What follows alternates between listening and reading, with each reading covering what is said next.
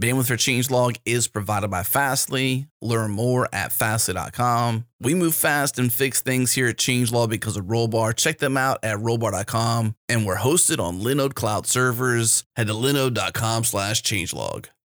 What's up, Gophers? It's not too late. If you're planning to attend KubeCon Cloud Native Con here in North America later this November, know that we have just entered late registration pricing, but you can still save 10% off your registration when you use our code KCNA-changelog19. Again, that's KCNA-changelog19. Check the show notes for links to learn more and register.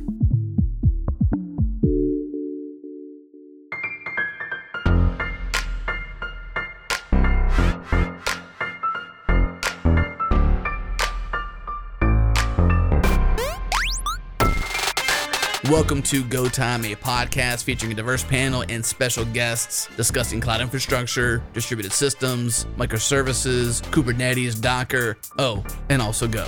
We record live every Tuesday at 3 p.m. Eastern, noon Pacific. Join the community that's live with us in real time during the show in the Go Time FM channel in Gopher Slack. Follow us on Twitter, we're at GoTimeFM. Listen live at changelog.com/live or subscribe at changelog.com/GoTime. And now on to the show.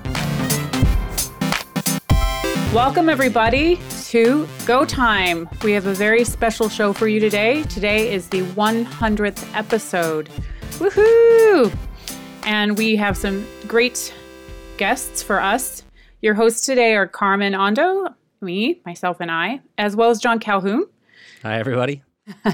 And our two guests today are Rob Pike and Robert Griesemer, the creators of the Go programming language. Welcome. We are honored to have you. Great. Thanks for inviting us. Hello, Ken should everybody. be here too, but he's on vacation in Greece, so he wins. So, right, the third, I tried to get the hat trick. And yes, he said that he has a very good excuse. He's in vacation in Greece. So we wish we were in Greece first, but we are happy to be on Go Time as a consolation prize. Maybe not. Apparently our budget didn't allow us to all fly to Greece. Yeah, that would have been cool. Did you ask? Ooh. No, I should have, but I don't think the budget would have allowed for that, seeing as the budget's pretty minimal. And hello, Robert. Hello, everybody. Glad to be here. Well, let's get started. Let's talk about Go. I guess one of the first things that people wanted to know was what it was like in the early days, in the very beginning, when you decided, hey, let's start writing a programming language. Robert, I guess it was kind of my fault, right? I'm not sure exactly how it started, but the story we like to tell is we'd just seen a talk about a new release, a new version of C++, which was the language that most of the server software was written in at Google. And I had been thinking for a while about how inappropriate C++ was because it lacked support for the new multi-core machines we were getting, and how I wanted to go back to some of the ideas I'd explored many years earlier with concurrent programming. And then we were sitting, Robert and I shared an office, and sometime in September 2007, I think I literally turned my chair around to Robert and I said, hey, Robert, we should do something about this. And we talked for a few minutes, and then Ken was in the next office, so I ran and got Ken and said, do you want to help? And he said yes. And that was it. Does that jive with your memory, Robert? Yeah, so we, I think the C++ thing came a little bit later, maybe. I'm not 100% sure, but definitely it was in September. I looked up my notes yesterday, and I think it must have been a Friday afternoon or maybe a day before, because we had a conference room for 3 hours on one of those afternoons where we did brainstorming. And my memory is a little bit different. I think you were working on a C++ program that was very frustrating, and you hit another compile time pause of a couple of minutes. And 45 minutes. Okay, 45 minutes, yeah, and we're not particularly happy.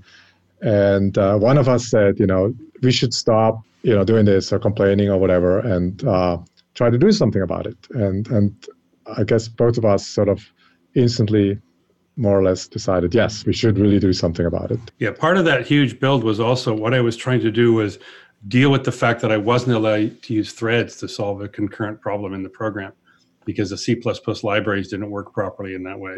And the style rules forbid the use of threads in the binary.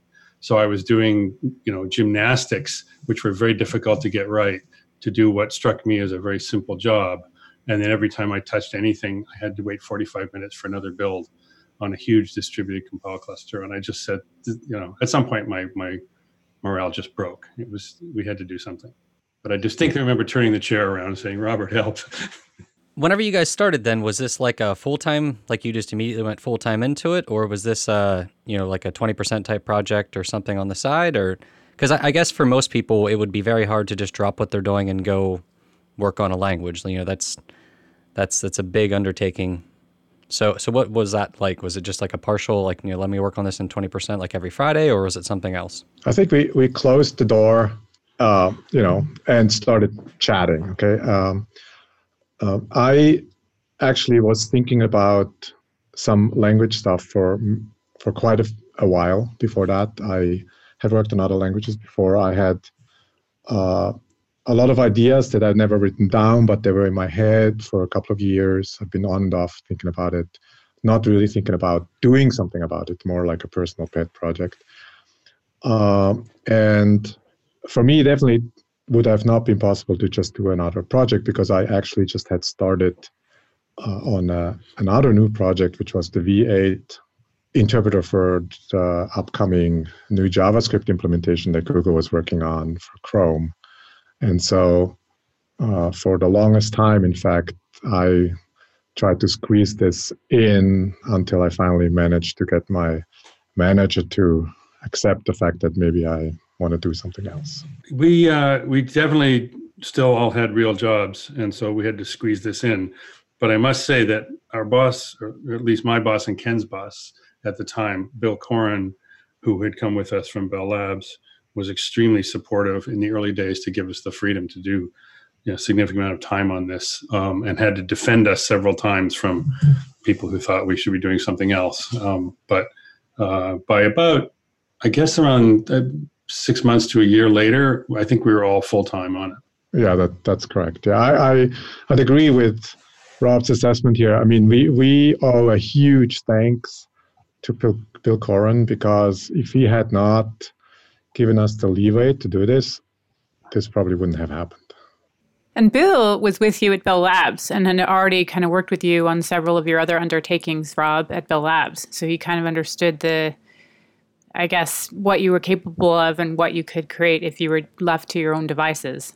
Yeah, Bill is the best manager I've ever had. He and I joined Bell Labs about just a week or two apart in 1980. So we knew each other very well. We both worked in the Computing Science Research Center there for 20 odd years. And, at some point he rose up to be director of the center.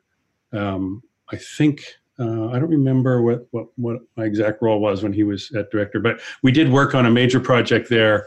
Plan 9 came out under Bill's aegis, and some other things like that, some more internal networking projects. So we had worked together a lot with him as manager, and I recruited him very, very hard to come to Google because they needed somebody like Bill.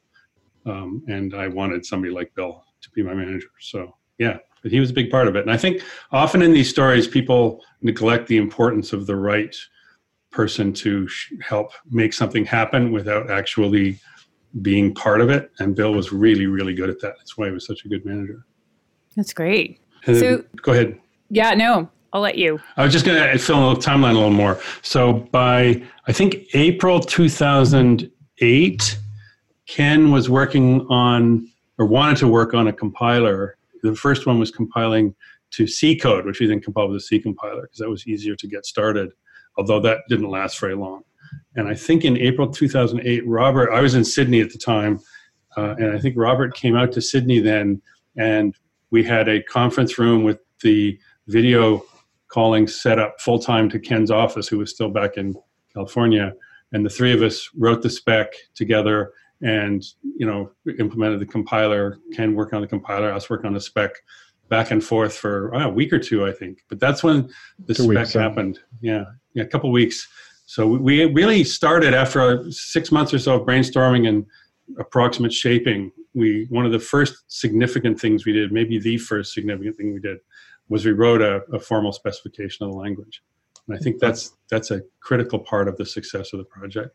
That's right. One of the reasons it's so, sorry, didn't mean to jump on you there. One of the most important things of that was Ian Taylor, who was also at Google, saw the spec and decided he wanted to write a compiler for it. And so one day he walked into our office and said, oh, by the way, I've written a compiler for your language. And that was an amazing moment for us. And he, of course, became part of the team, and he's still working on Go now. Yeah, that was completely unexpected. So in Sydney, I think we already had quite a bit written down, but not very formal. And I think, if I remember correctly, we spent quite a bit of time trying to figure out how to do maps right. We wanted to get maps like somehow into the language, and we didn't quite know how to do it. And I think it was you, Rob, who eventually said, we should try to make them work in 90% of the cases really well. And for all the other cases, we probably shouldn't make things more complicated. And I think that was a really good decision in hindsight, because I don't remember that, but that sounds like me. Yeah. We also struggled to get arrays to work well, which became slices eventually. Right. That took a little longer, I think. Yeah. And I think slices happened when I was in the hospital, because I had a bad accident a couple months later and was in the hospital for a while. And when I came out, I think slices were just happening then. So I wasn't part of that, but I was very happy with the result. Slices were, I think, some of the key ideas were Ken's ideas there. That's absolutely true.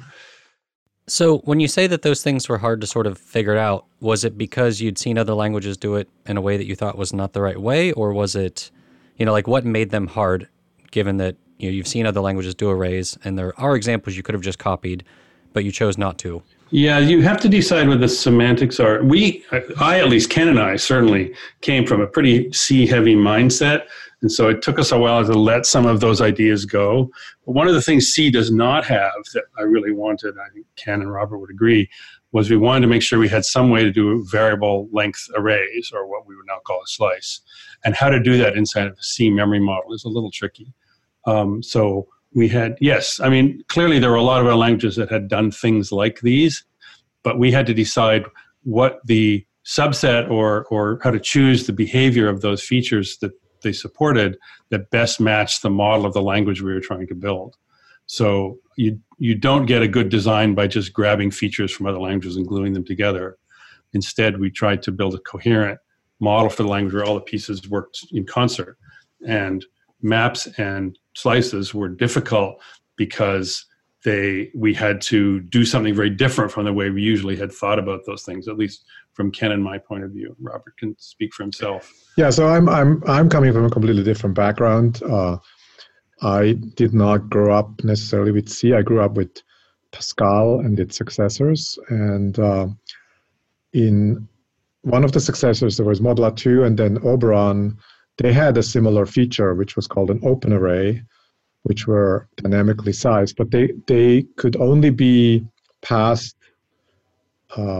as function arguments, so to speak. So you had an openly sized array, dynamically sized array inside a function, depending on the kind of array that you would pass. And that was nice, but it was not as flexible as what we wanted. And so it took a little bit of time to get from the various ideas from C and maybe from this idea to get to what we have now.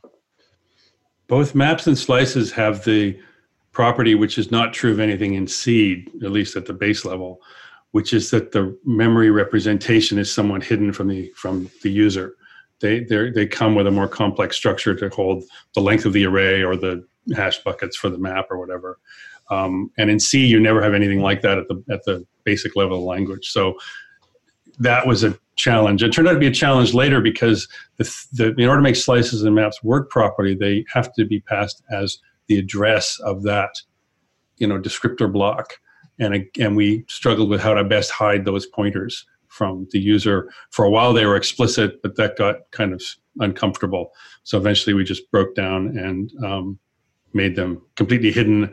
But to do that, we kind of had to change the way memory allocation worked a bit, which is why there's two allocators, new and make. And I was never happy with that. I don't think any of us were ever really happy with how it all worked out. But in practice, it's okay.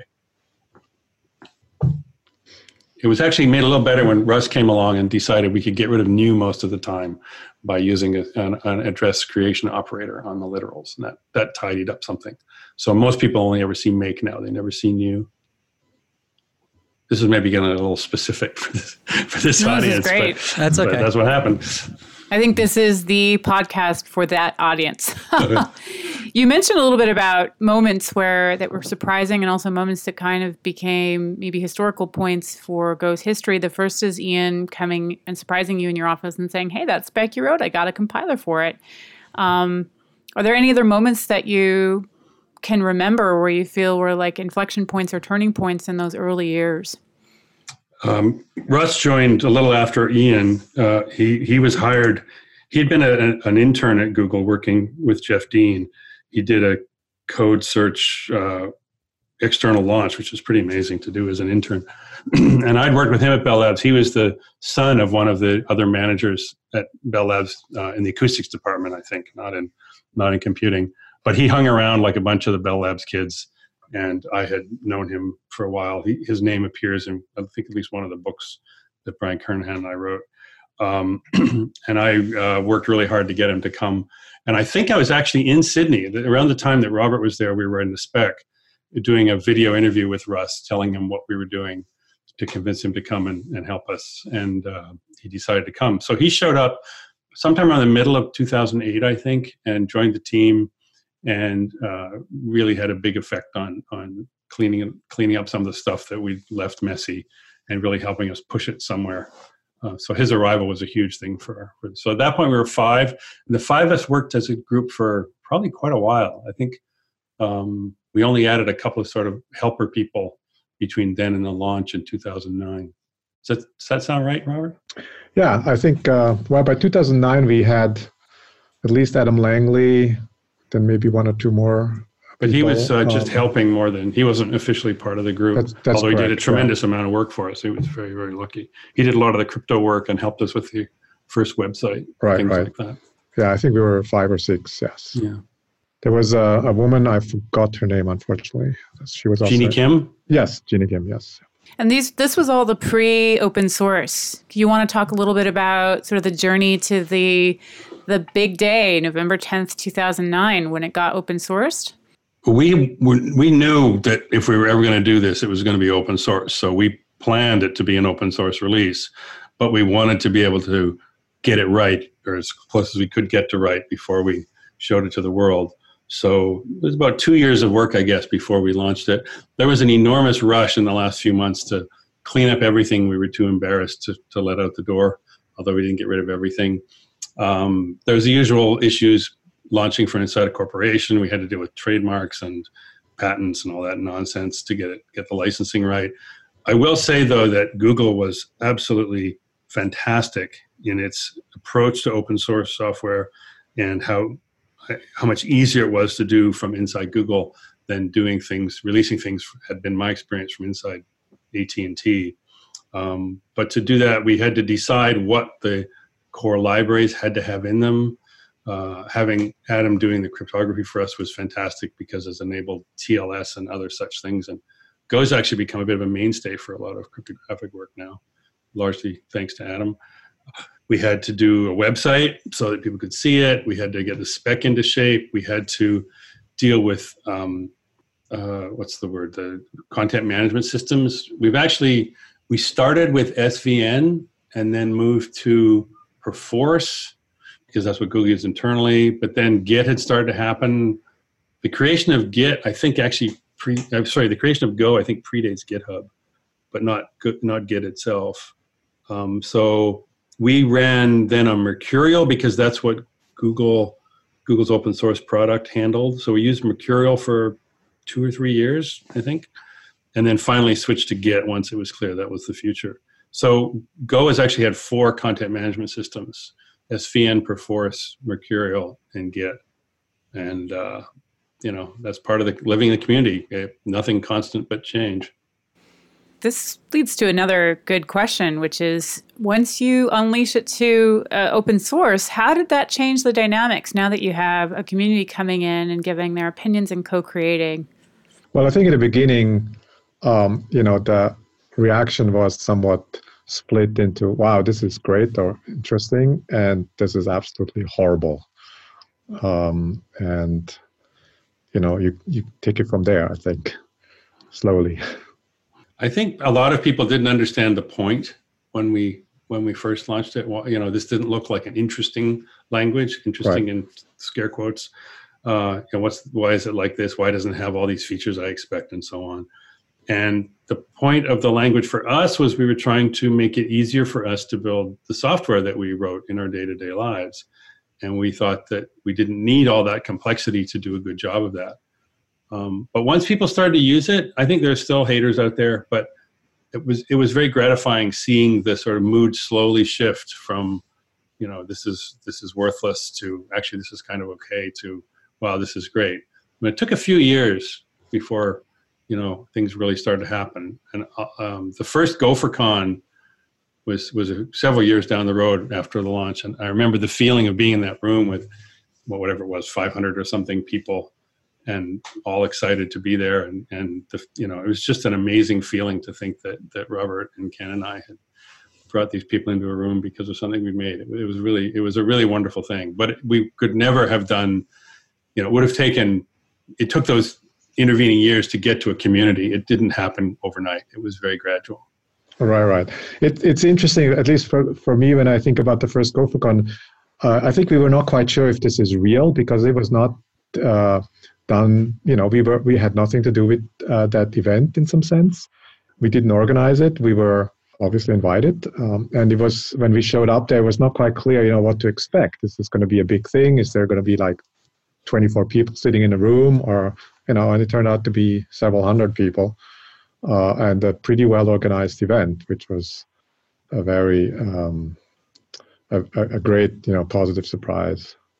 I think really at the fun. Same, and a lot of fun, yes. And I think what helped also on that path to that point was that Docker, which just became popular a little while back, actually used Go for much of its software, and I think that and probably the first GopherCon, I want to say, gave us the first big break.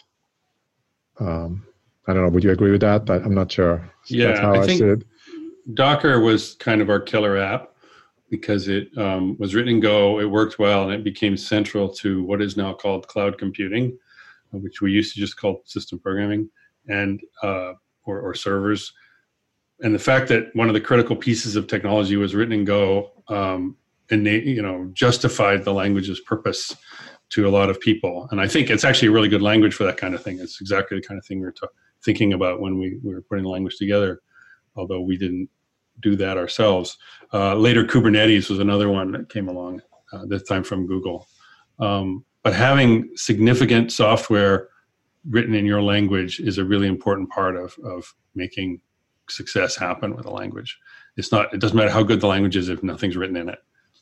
I assume, did you guys know that the Docker team was writing it in Go when they started? Were you actively involved with them at all, or is it just kind of a shocker at one point? No, we weren't involved. We found out about it later. I met Solomon. He came to, he was the guy who was working on Docker. I think he was the head of the team. I'm not sure though.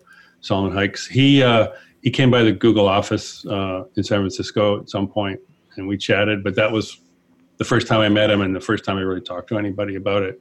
But it was already a very established thing at that point. I did see a demo of it on a YouTube video, I guess after some conference, and sort of could tell this was the future happening before my eyes. It was a pretty big deal. And Docker is a really nice piece of tech. It took some work that had been done at Google for their internal system stuff at the operating system level and put a really nice user interface and packaging above it to make it actually usable for day-to-day stuff. And I think it was a really nice little project. It became a nice big project that took over and enabled, Kubernetes and all that other cloud level stuff that we use to run our big systems today.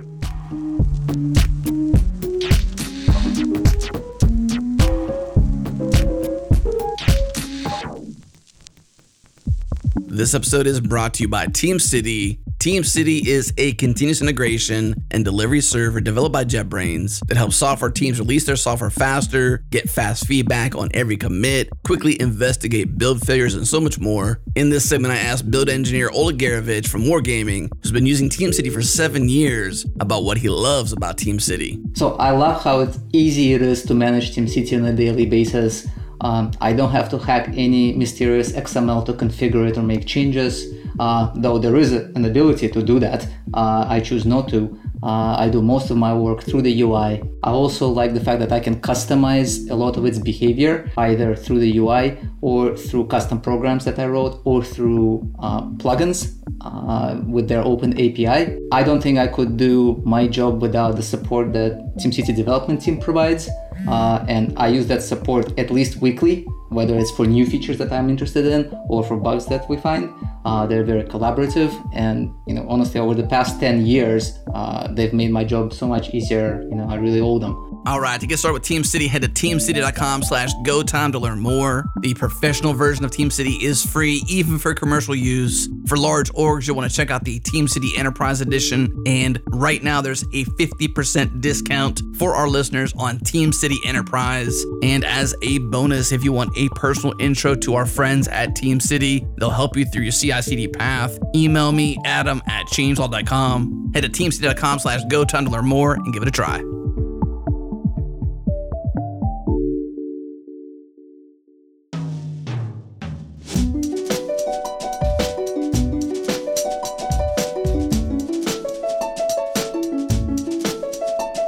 So after this big break, what were, if you can remember, some of the growing pains so that now Go is starting to get adopted and it's now the language of cloud computing? And do you think that there's sort of any growing pains that you can think of? Or, I guess, alternatively put, is there anything that you wish you could have done differently given those growing pains? Well, nothing's ever perfect. There's a lot of stuff about the language I'd like to change, but maybe I shouldn't dig into that here. I do think that the team was not really prepared for interacting with the open source community and what that meant. Ian was the only one of us who'd spent a lot of time in the open source world, and he did more than his fair share of the community stuff. It took us a long time to understand what it meant to be part of an open source community, to have a project, that's essentially paid for by a company, but with a lot of open source contributors. A lot of fantastic open source development occurred very early. The port to Windows was done entirely by outside contributors, which was fantastic. And the input of that community has been critical. I think sometimes people think, Google controls it too much, and that's their opinion, but I disagree. I think they underestimate how much the team listens to what the open source community says, reads all the issues, handles it all very well. Sometimes not so well, but then it gets fixed. It's a really challenging thing when there's thousands of people, and now there's believed to be millions of Go programmers in the world. They all have an opinion about this thing, and how to listen, but also make sure that you keep the soul of the project right is I don't think there's any simple answer to that. And I think a lot of people think it's trivial and you just sort of take in, what everyone wants, but then you wouldn't have Go, you'd have something else altogether. It's really tricky. It's a very difficult balancing act. I suspect that part of the reason some people feel that way is because, like myself, I work on like a website where you can refactor the whole thing, or I work on like a library that I can just release a new major version. And yes, I might have got the first one wrong, but it's not that hard to change.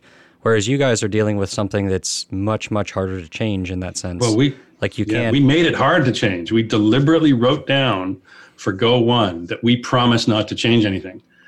And that was critical to the success of the language, because it enabled businesses to trust that what we were doing and depending on us was not going to break their stuff.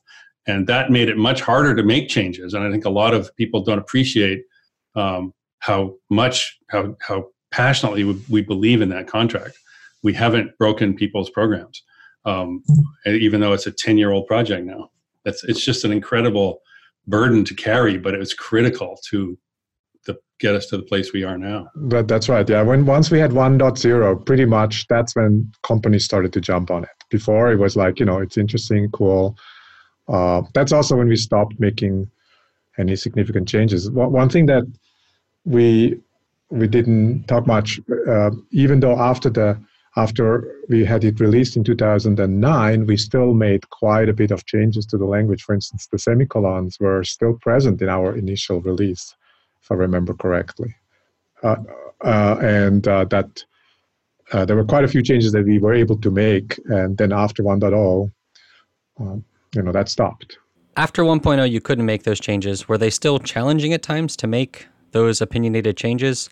Like an example I can give is some people don't like the fact that it gives you a compile time error when you have like an unused variable. And that's the type of thing that I suspect if you wanted to add it later on, it'd be very hard because somebody would be like, why are you doing this? You're breaking my code. So obviously that would break the 1.0 promise. But before that, was it still like, did you get open source community pushback or was it relatively easier to do?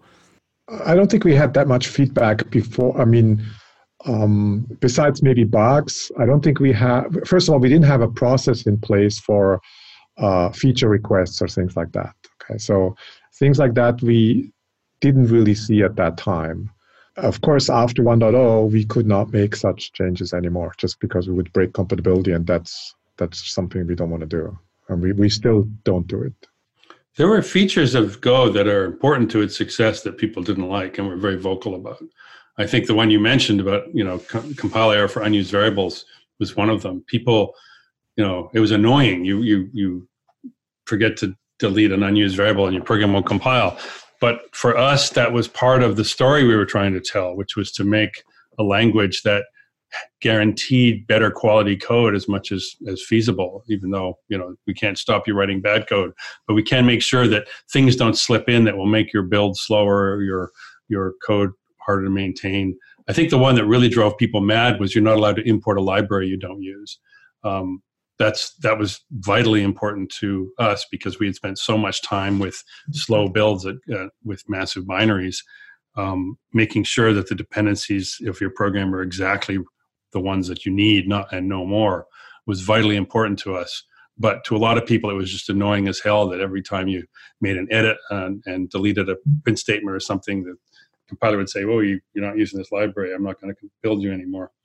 And then Brad wrote this thing called Go Imports, which was a variant of Go Fumpt that managed the imports for you, and that pretty much silenced that complaint. As is often the case, automation can get rid of a lot of whining. And the point of the imports that, of course, the compiler could figure out easily whether they're used or not, but the point is that you actually see that you're being dependent on something else, and that you actually visually reminded that you are now adding a new dependency, which is the point. This is a hindsight bias question, but did you foresee this sort of state of affairs of software reuse that would come 10, 12 years later? No. So this was just kind of a lucky guess or intuition? Well, it wasn't about software reuse per se. It was just experience, especially at Google, where we have a massive environment with, hundreds of thousands of potential libraries to use in your program. And we had seen certain major efforts to clean that up had reduced sometimes 40 or 50% in the size of a binary as actually truly unused dependencies were trimmed from the tree. So we knew that it was a really important part of the dependency control was a really important part of keeping your builds clean. And the language could actually help you there. It's one of the rare places where the language can make software better by enforcing certain rules. And it was an easy one. It was very easy. And it was worth it. But people bitched about it because the compiler would yell at you for something that seemed like an innocent mistake. But we wanted the compiler to accept only programs that were clean. And, as I say, there was the community, we got a lot of mail asking and complaining about it, but Brad fixed it by just making a tool that took away the issue altogether, which was great. Was that the motivation behind tools like Go Fumpt and stuff like that, or you were just trying to basically force people to have code that meets some set of standards, and because I know like any other language you see that everybody has different settings for prettier, for JSON or anything they're doing, they have some random set of like, this is what we use. So no matter where you go, it all changes. So GoFund grew a little bit out of my frustration as a readability reviewer. Most companies, and certainly Google has a process where we review each other's code so that all code that gets checked in is peer reviewed. And much of that review follows a style guide. And if you look at that style guide for a language like C or C++, there's a lot of the style guide is full of like, you shall indent this much here, and you need to have a white space there, and so forth.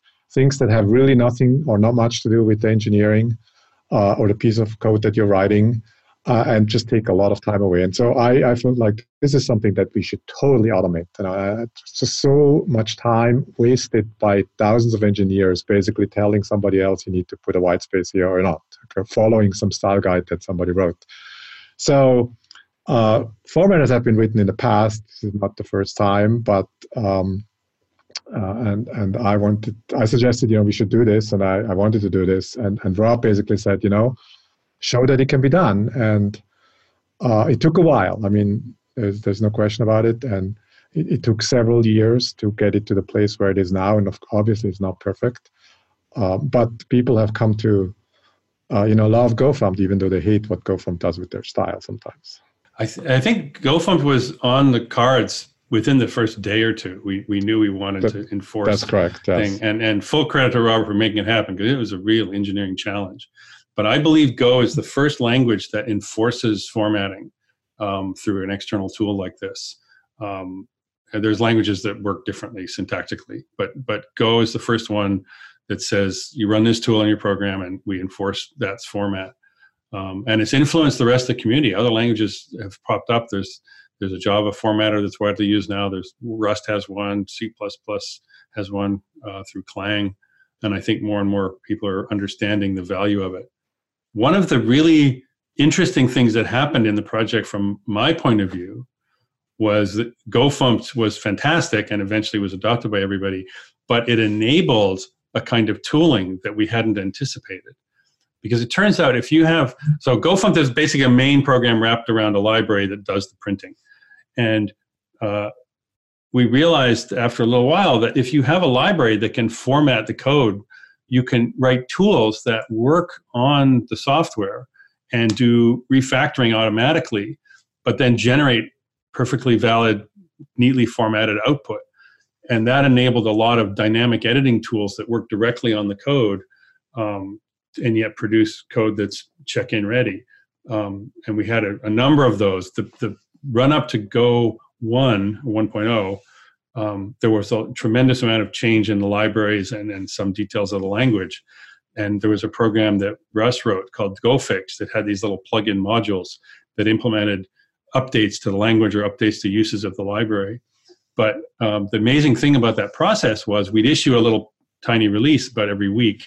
And it usually came with a GoFix module that you could, if you were a user of the language, you could update your Go installation and then run GoFix on all your code, and it would automatically bring it up to date totally. So we brought the whole community along. Rather than dealing with compatibility by having features or if-defs or things like that, we made a tool that let everyone bring their software along for the ride and keep up to date with the changes that were happening. And that was made possible by GoFund, but I don't believe we realized that until it actually happened. I think this was Russ started this basically. Yeah. We did some incredible refactorings with GoFix of massive scale, particularly inside the Google tree. So it was an amazing discovery, and I think completely unexpected. You talk about GoFund and its unintended or consequences. Tell me about how you think Go influenced the open source world. So I definitely think that nowadays, I maybe not specifically the open source world, but let's say newer languages, if you are now coming out with a new kind of language or system, you probably want to come along, send out with it some kind of a format, or it's become almost a standard requirement. I think the fact that everything is uniformly formatted probably influenced the open source world in that sense that everybody wants to do that, because it actually has some positive side effects, such as when you merge against changes, you reduce the amount of artificial changes that are only due to formatting differences. And so there's some synergy effects here.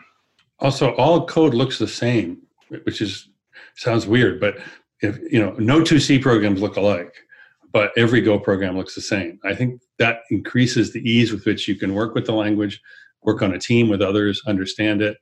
That's pretty great. Another thing we did was the language was not the first, but it was one of the most vocal in being strictly UTF-8 source code. We just said goodbye to all those ridiculous other encodings. And I think I'm not going to give Go credit for changing the importance of UTF-8 in the world, but I think pretty much every language that came out after Go has the same rules about UTF-8 input. I think it was also important for us, where I wish we had more influence, was this idea that you write the spec first. I think a lot of follow-on work in other languages could have benefited from that. I know Rust is only getting its formal spec now. The book is kind of underway, as I understand it. And I find that very strange that you would implement a compiler without knowing exactly what the languages you're implementing and having it written down. The other thing about having a spec is it enables alternate implementations out of the box. So there's quite a few Go compilers now. There's ones that go to JavaScript. There's the one in the GCC/Clang suite. There's LLVM Go. There's the original Go compiler that we're running ourselves for the Go project. And all of those are based on a spec. Whereas if you don't have a spec and all you have is the compiler, you limit what you can learn about what's right in the language, what's wrong in the language, other technologies and things like that. So I think having a spec is not as widely appreciated as it should be, but I wish it were. I think that the difference here, though, is that with Go, we didn't really try to do language research. We tried to come up with a simpler tool based on language designs and technologies that have actually been known for a long time. And we sort of packaged it up in a newer and more modern and nicer way.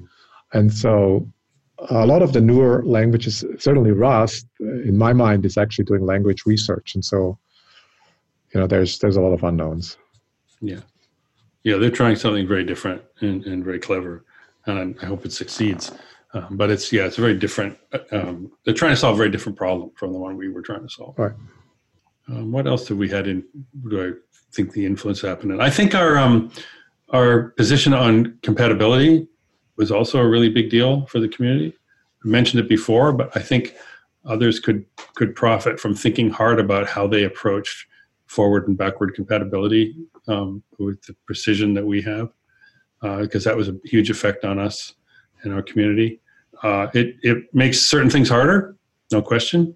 You can't just, if you have a good idea, you can't just implement it. If you find something wrong, you can't just fix it. But the stability of the community and all of that software has been really important to the growth of the Go ecosystem. What has surprised you over the last 10 years about the software industry and programming language development? I think everyone's surprised at how open source has become mainstream. I think people, I think when did GitHub launch? It was like around 2007, 2008, something like that. So roughly the same time as Go happened, GitHub happened. Before GitHub, open source was very niche, I think, for a lot of people. But now enterprise software systems almost all use some open source components. And I think it's been a real, a sudden change for industry to change the way it works like this. And it's not just about open source as, grabbing code off the web. The whole process of how dependencies are managed, how you do updates, building in distributed worlds, doing using Git and code review tooling on the web and all that kind of stuff. All of that is new. And I think the open source community has contributed massively to modern software development, but it's not just the open source community anymore. The entire software universe is working with these tools now. And that, I think, is completely unexpected and surprising. but has also brought along some terrifically difficult problems, like dependency management and how you keep your dependencies safe and up to date. A typical node installation now will have somewhere in the neighborhood of 1,000 dependencies, which is just crazy. And I don't think you can say with any confidence that you can trust 1,000 dependencies you don't own. How do you know that code is good, safe, robust, protected, the right time to update, the wrong time to update, the bugs are fixed? All those questions are really tricky. And Go has that now as well, because it's part of this. It fetches dependencies from the open source ecosystem, and scale of dependency trees isn't quite as big for Go as it is for some of these other worlds, but it's still big, much bigger than it typically is for a C++ program, for example. And how do you know what you have is trustworthy? The Go team is doing a lot of stuff on trying to improve the safety and reliability of grabbing code off the web, but there remains a problem that surprised everybody when it landed, I think. One of the things that surprised me is how many new languages appeared soon after Go came out, because around 2007, it seemed like the language world was a little bit stagnated. I mean, there was C++, there's Java, JavaScript, but there was not much else. And Python, of course, yeah, but widely used. And then soon after Go, there were lots of different languages popping up all over the place, which I thought was kind of interesting. I think the idea that less is more is starting to resonate with more people. I think that's a positive development. Not with everyone. Not with everyone, yes.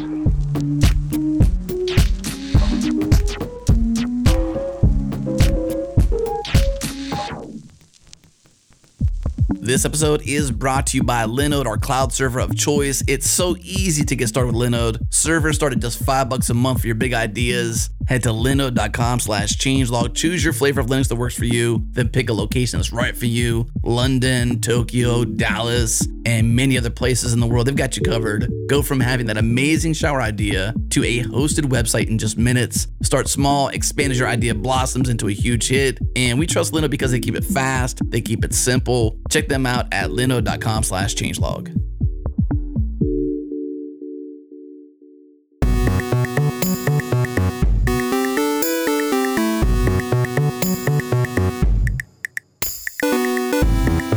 Well, I think that the longer a programming language lives, the more it has to kind of fight off complexity or feature creep, right? Correct. And so those that have existed for longer, they have to try to, simplicity is reductive, and yet in order to make things more simple, they have to write wrappers and super wrappers, and it's additive, which is kind of an oxymoron. So I think it's also a function of where we're at in the history of programming languages being around.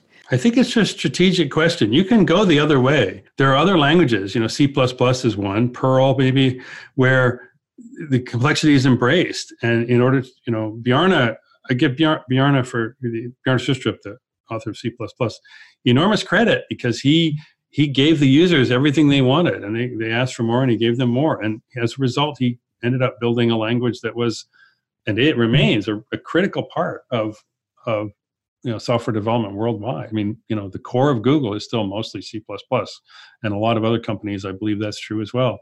And that was the exact opposite strategy that we took, which was to lock it down and not change it.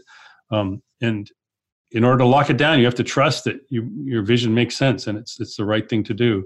And I don't claim that either of those approaches is superior. They're just completely different strategies, and both can work. It's a decision you have to make at some point in your system, which way you want to go. I find it is surprising that C++ was getting even more complicated in 2009, and probably still is. And you're right that if you want to keep backward compatibility, and even if you add a little thing here and there over time, of course the language is going to grow. And I personally hope that going forward with modules, we might be able to curb that a bit by saying that, if you are using version 115 or something like that, you won't get some of the features that we think are outdated or they were maybe not properly or not as well designed anymore. And instead you get maybe something else. And so at least that's my hope, that perhaps we can curb that growth and keep it in check. But we will see. Having tooling helps too, because as with GoFix, you can imagine a new GoFix helping us clean up the code base for the outside world as we move forward. That's just another thing that it's another thing Robert did. It's related to the GoFum thing. Having in the standard library parsers and lectures and so on for the language made it very easy to write tools. One of the things that came very early from the open source community was requests for an IDE. Where's the Go IDE? Where's the Go specific editor that I want? And it never happened. We didn't create it. There are a couple. The Golang now is sort of Go specific, but it's really just a version of IntelliJ.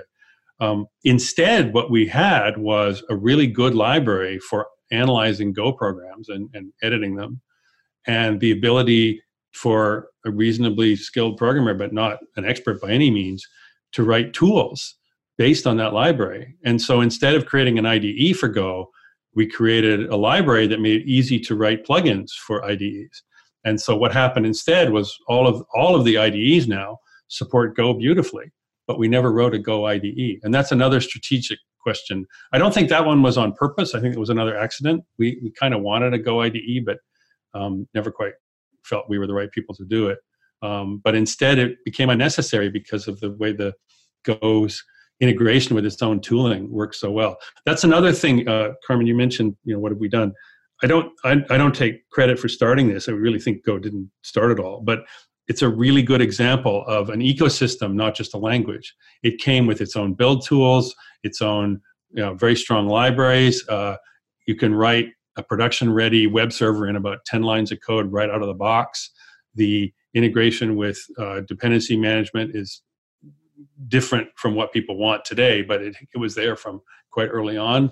The module stuff now is addressing that more directly. But having the tooling for the language come with the language is an unusual step for a compiled language like this. And I think like Rust with its cargo system and stuff like that is showing that's really the way to go.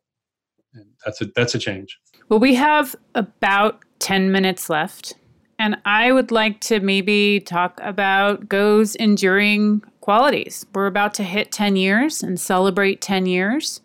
What about the next decade? Where do you hope Go will go in its second decade or in the annals of history? It's already gone further than I thought was possible, so I don't know what I think anymore about where it's going. I would never have dreamed that it would take off the way that it has and become as large and mainstream as it is. And it's not the number one language in the world. It never will be. It's not meant to be. But honestly, the success of it has just been mind-blowing to us. Yeah, I totally agree. I mean, I don't think we could have foreseen this. I think, only time will tell where it's going to be in 10 years.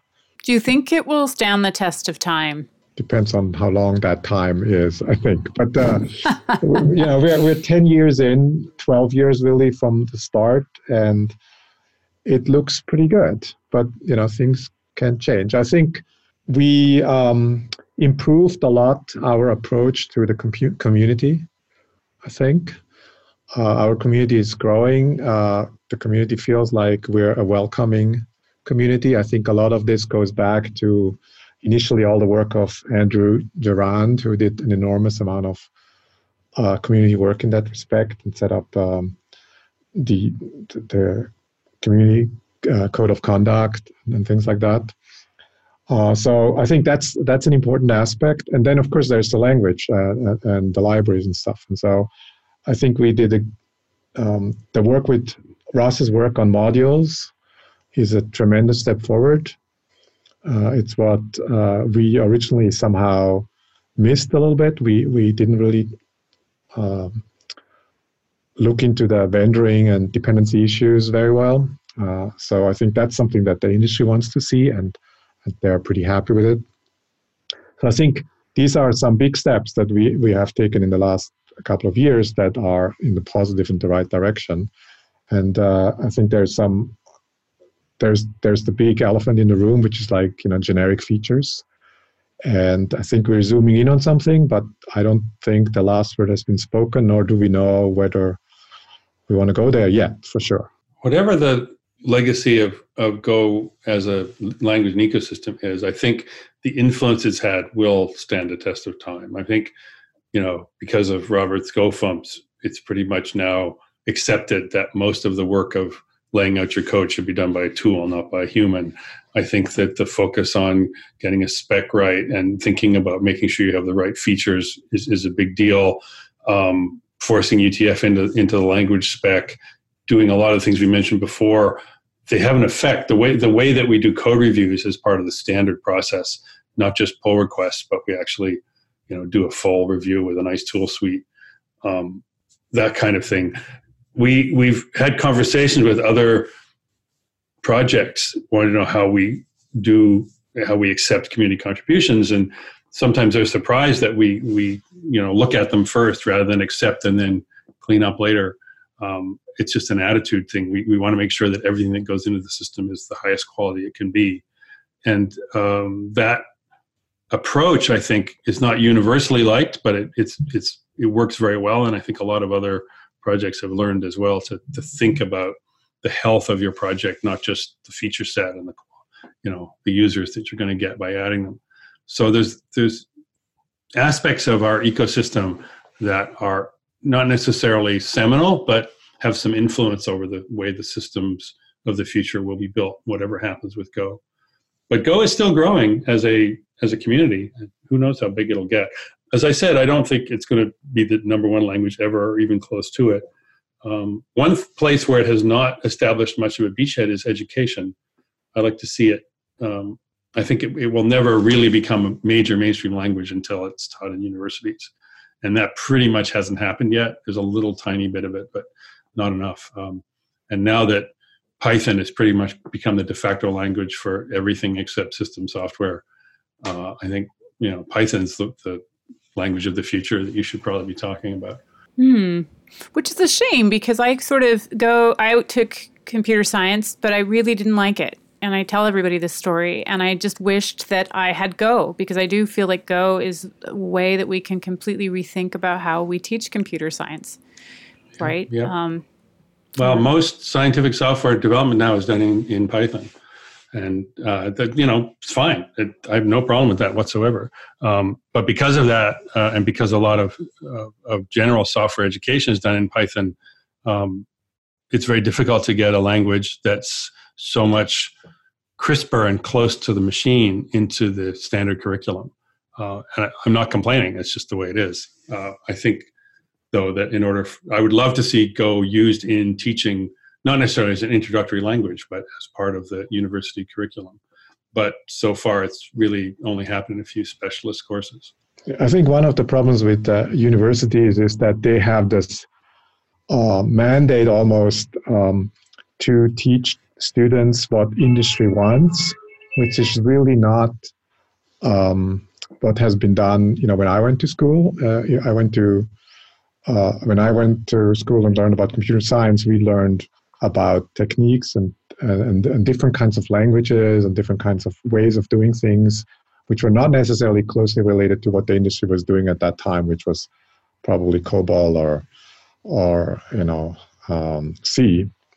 And so, as long as that doesn't change, it's going to be difficult for universities to really broaden that perspective, and use other languages. And Python is of particular interest right now because of machine learning. So Python allows you to easily connect with essentially C libraries, and it's just at the top layer. Well, also Jupyter notebooks are an absolutely astounding thing that I wish I had when I was a student. Hard, same. Oh, that would have been just life-changing. Well, Jon, do you have any more questions for Rob or Robert? I guess the one I'd like to ask about is, you guys sort of mentioned earlier that when you went open source, you weren't fully prepared for that. It was a learning phase to get involved with that. And I think at least for me, I know the first open source project I released, the biggest issue I made was probably the opposite of what you guys did, where I basically took everything and anything people threw at me because I was so excited that people cared enough to want to do something, that you just kind of take it all. And it was maybe 3 months later, I'm looking at it and trying to maintain it, and I'm like, this is really hard to maintain because I made that mistake of just taking every feature that, everything I could take, I did. And you guys had the opposite mindset.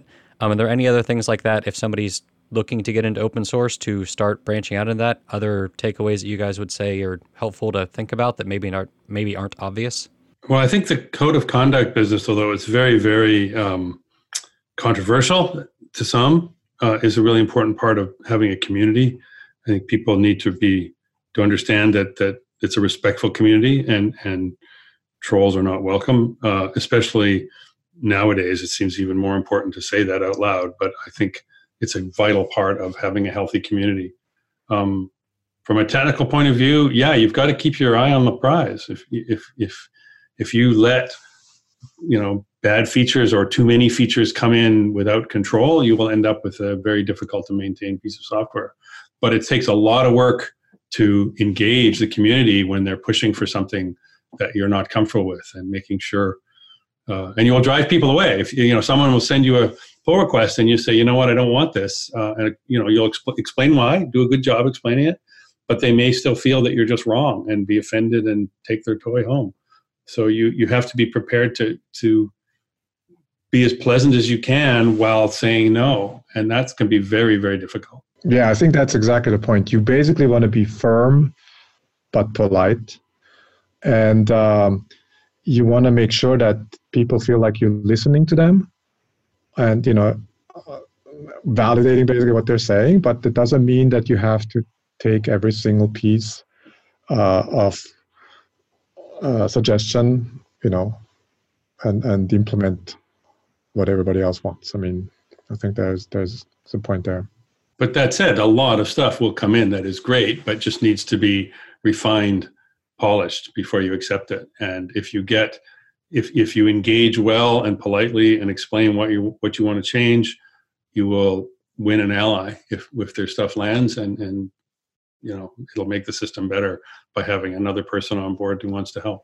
And the other way around too, by the way. So if you can convince somebody why some feature request is maybe not a good idea, and you can convince them, then you have an ally too, because they realize, oh, okay, these people are really thinking about this stuff. Any advice you want to give to this new generation of Gophers? Any last words from the two of you before we close out? Enjoy it. One of the words we used early on, we wanted to make programming fun again, because it had become, certainly for some of the stuff I was working on, and probably Robert as well, just a slog, 45-minute builds and, one-line edits causing massive changes through the system. And we wanted something that felt lighter. And I want to make sure that we remember that programming can be a fun thing. And working in cloud development environments now, there's so many moving parts. It's getting complicated again there. Make sure you focus on the right changes and the right way to do things that keeps things nimble and adaptable and fun to work with. More is not always best. Sometimes doing things leanly can be a better way to move forward. Yeah, I think it's important to keep an open mind and think a little bit outside the box. Just because something has been done in a certain way for 5 years doesn't mean this is the right way. I wanted to hark back a little bit to what I said before about languages in education.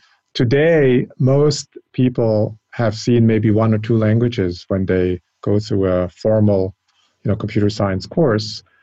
And Java is probably one of them. Python is probably one of them. But they're kind of in the same kind of world of languages. And few people have seen some of the truly different languages in the past, such as Lisp or Scheme or Smalltalk, where things are completely different than, or functional languages, than what sort of mainstream languages are doing. And those languages give you different ideas and ways of thinking about stuff that might, change your perspective. But most of all, I think we want to make sure that we keep complexity as low as we can. We really, really have to keep it as simple as possible. And it sounds like such an easy thing. Everybody has a different idea of what's simple. It's really hard. You want to keep it as simple as possible under all circumstances, because it's going to bite you at some point. Sounds like a new KISS acronym extended. That's great.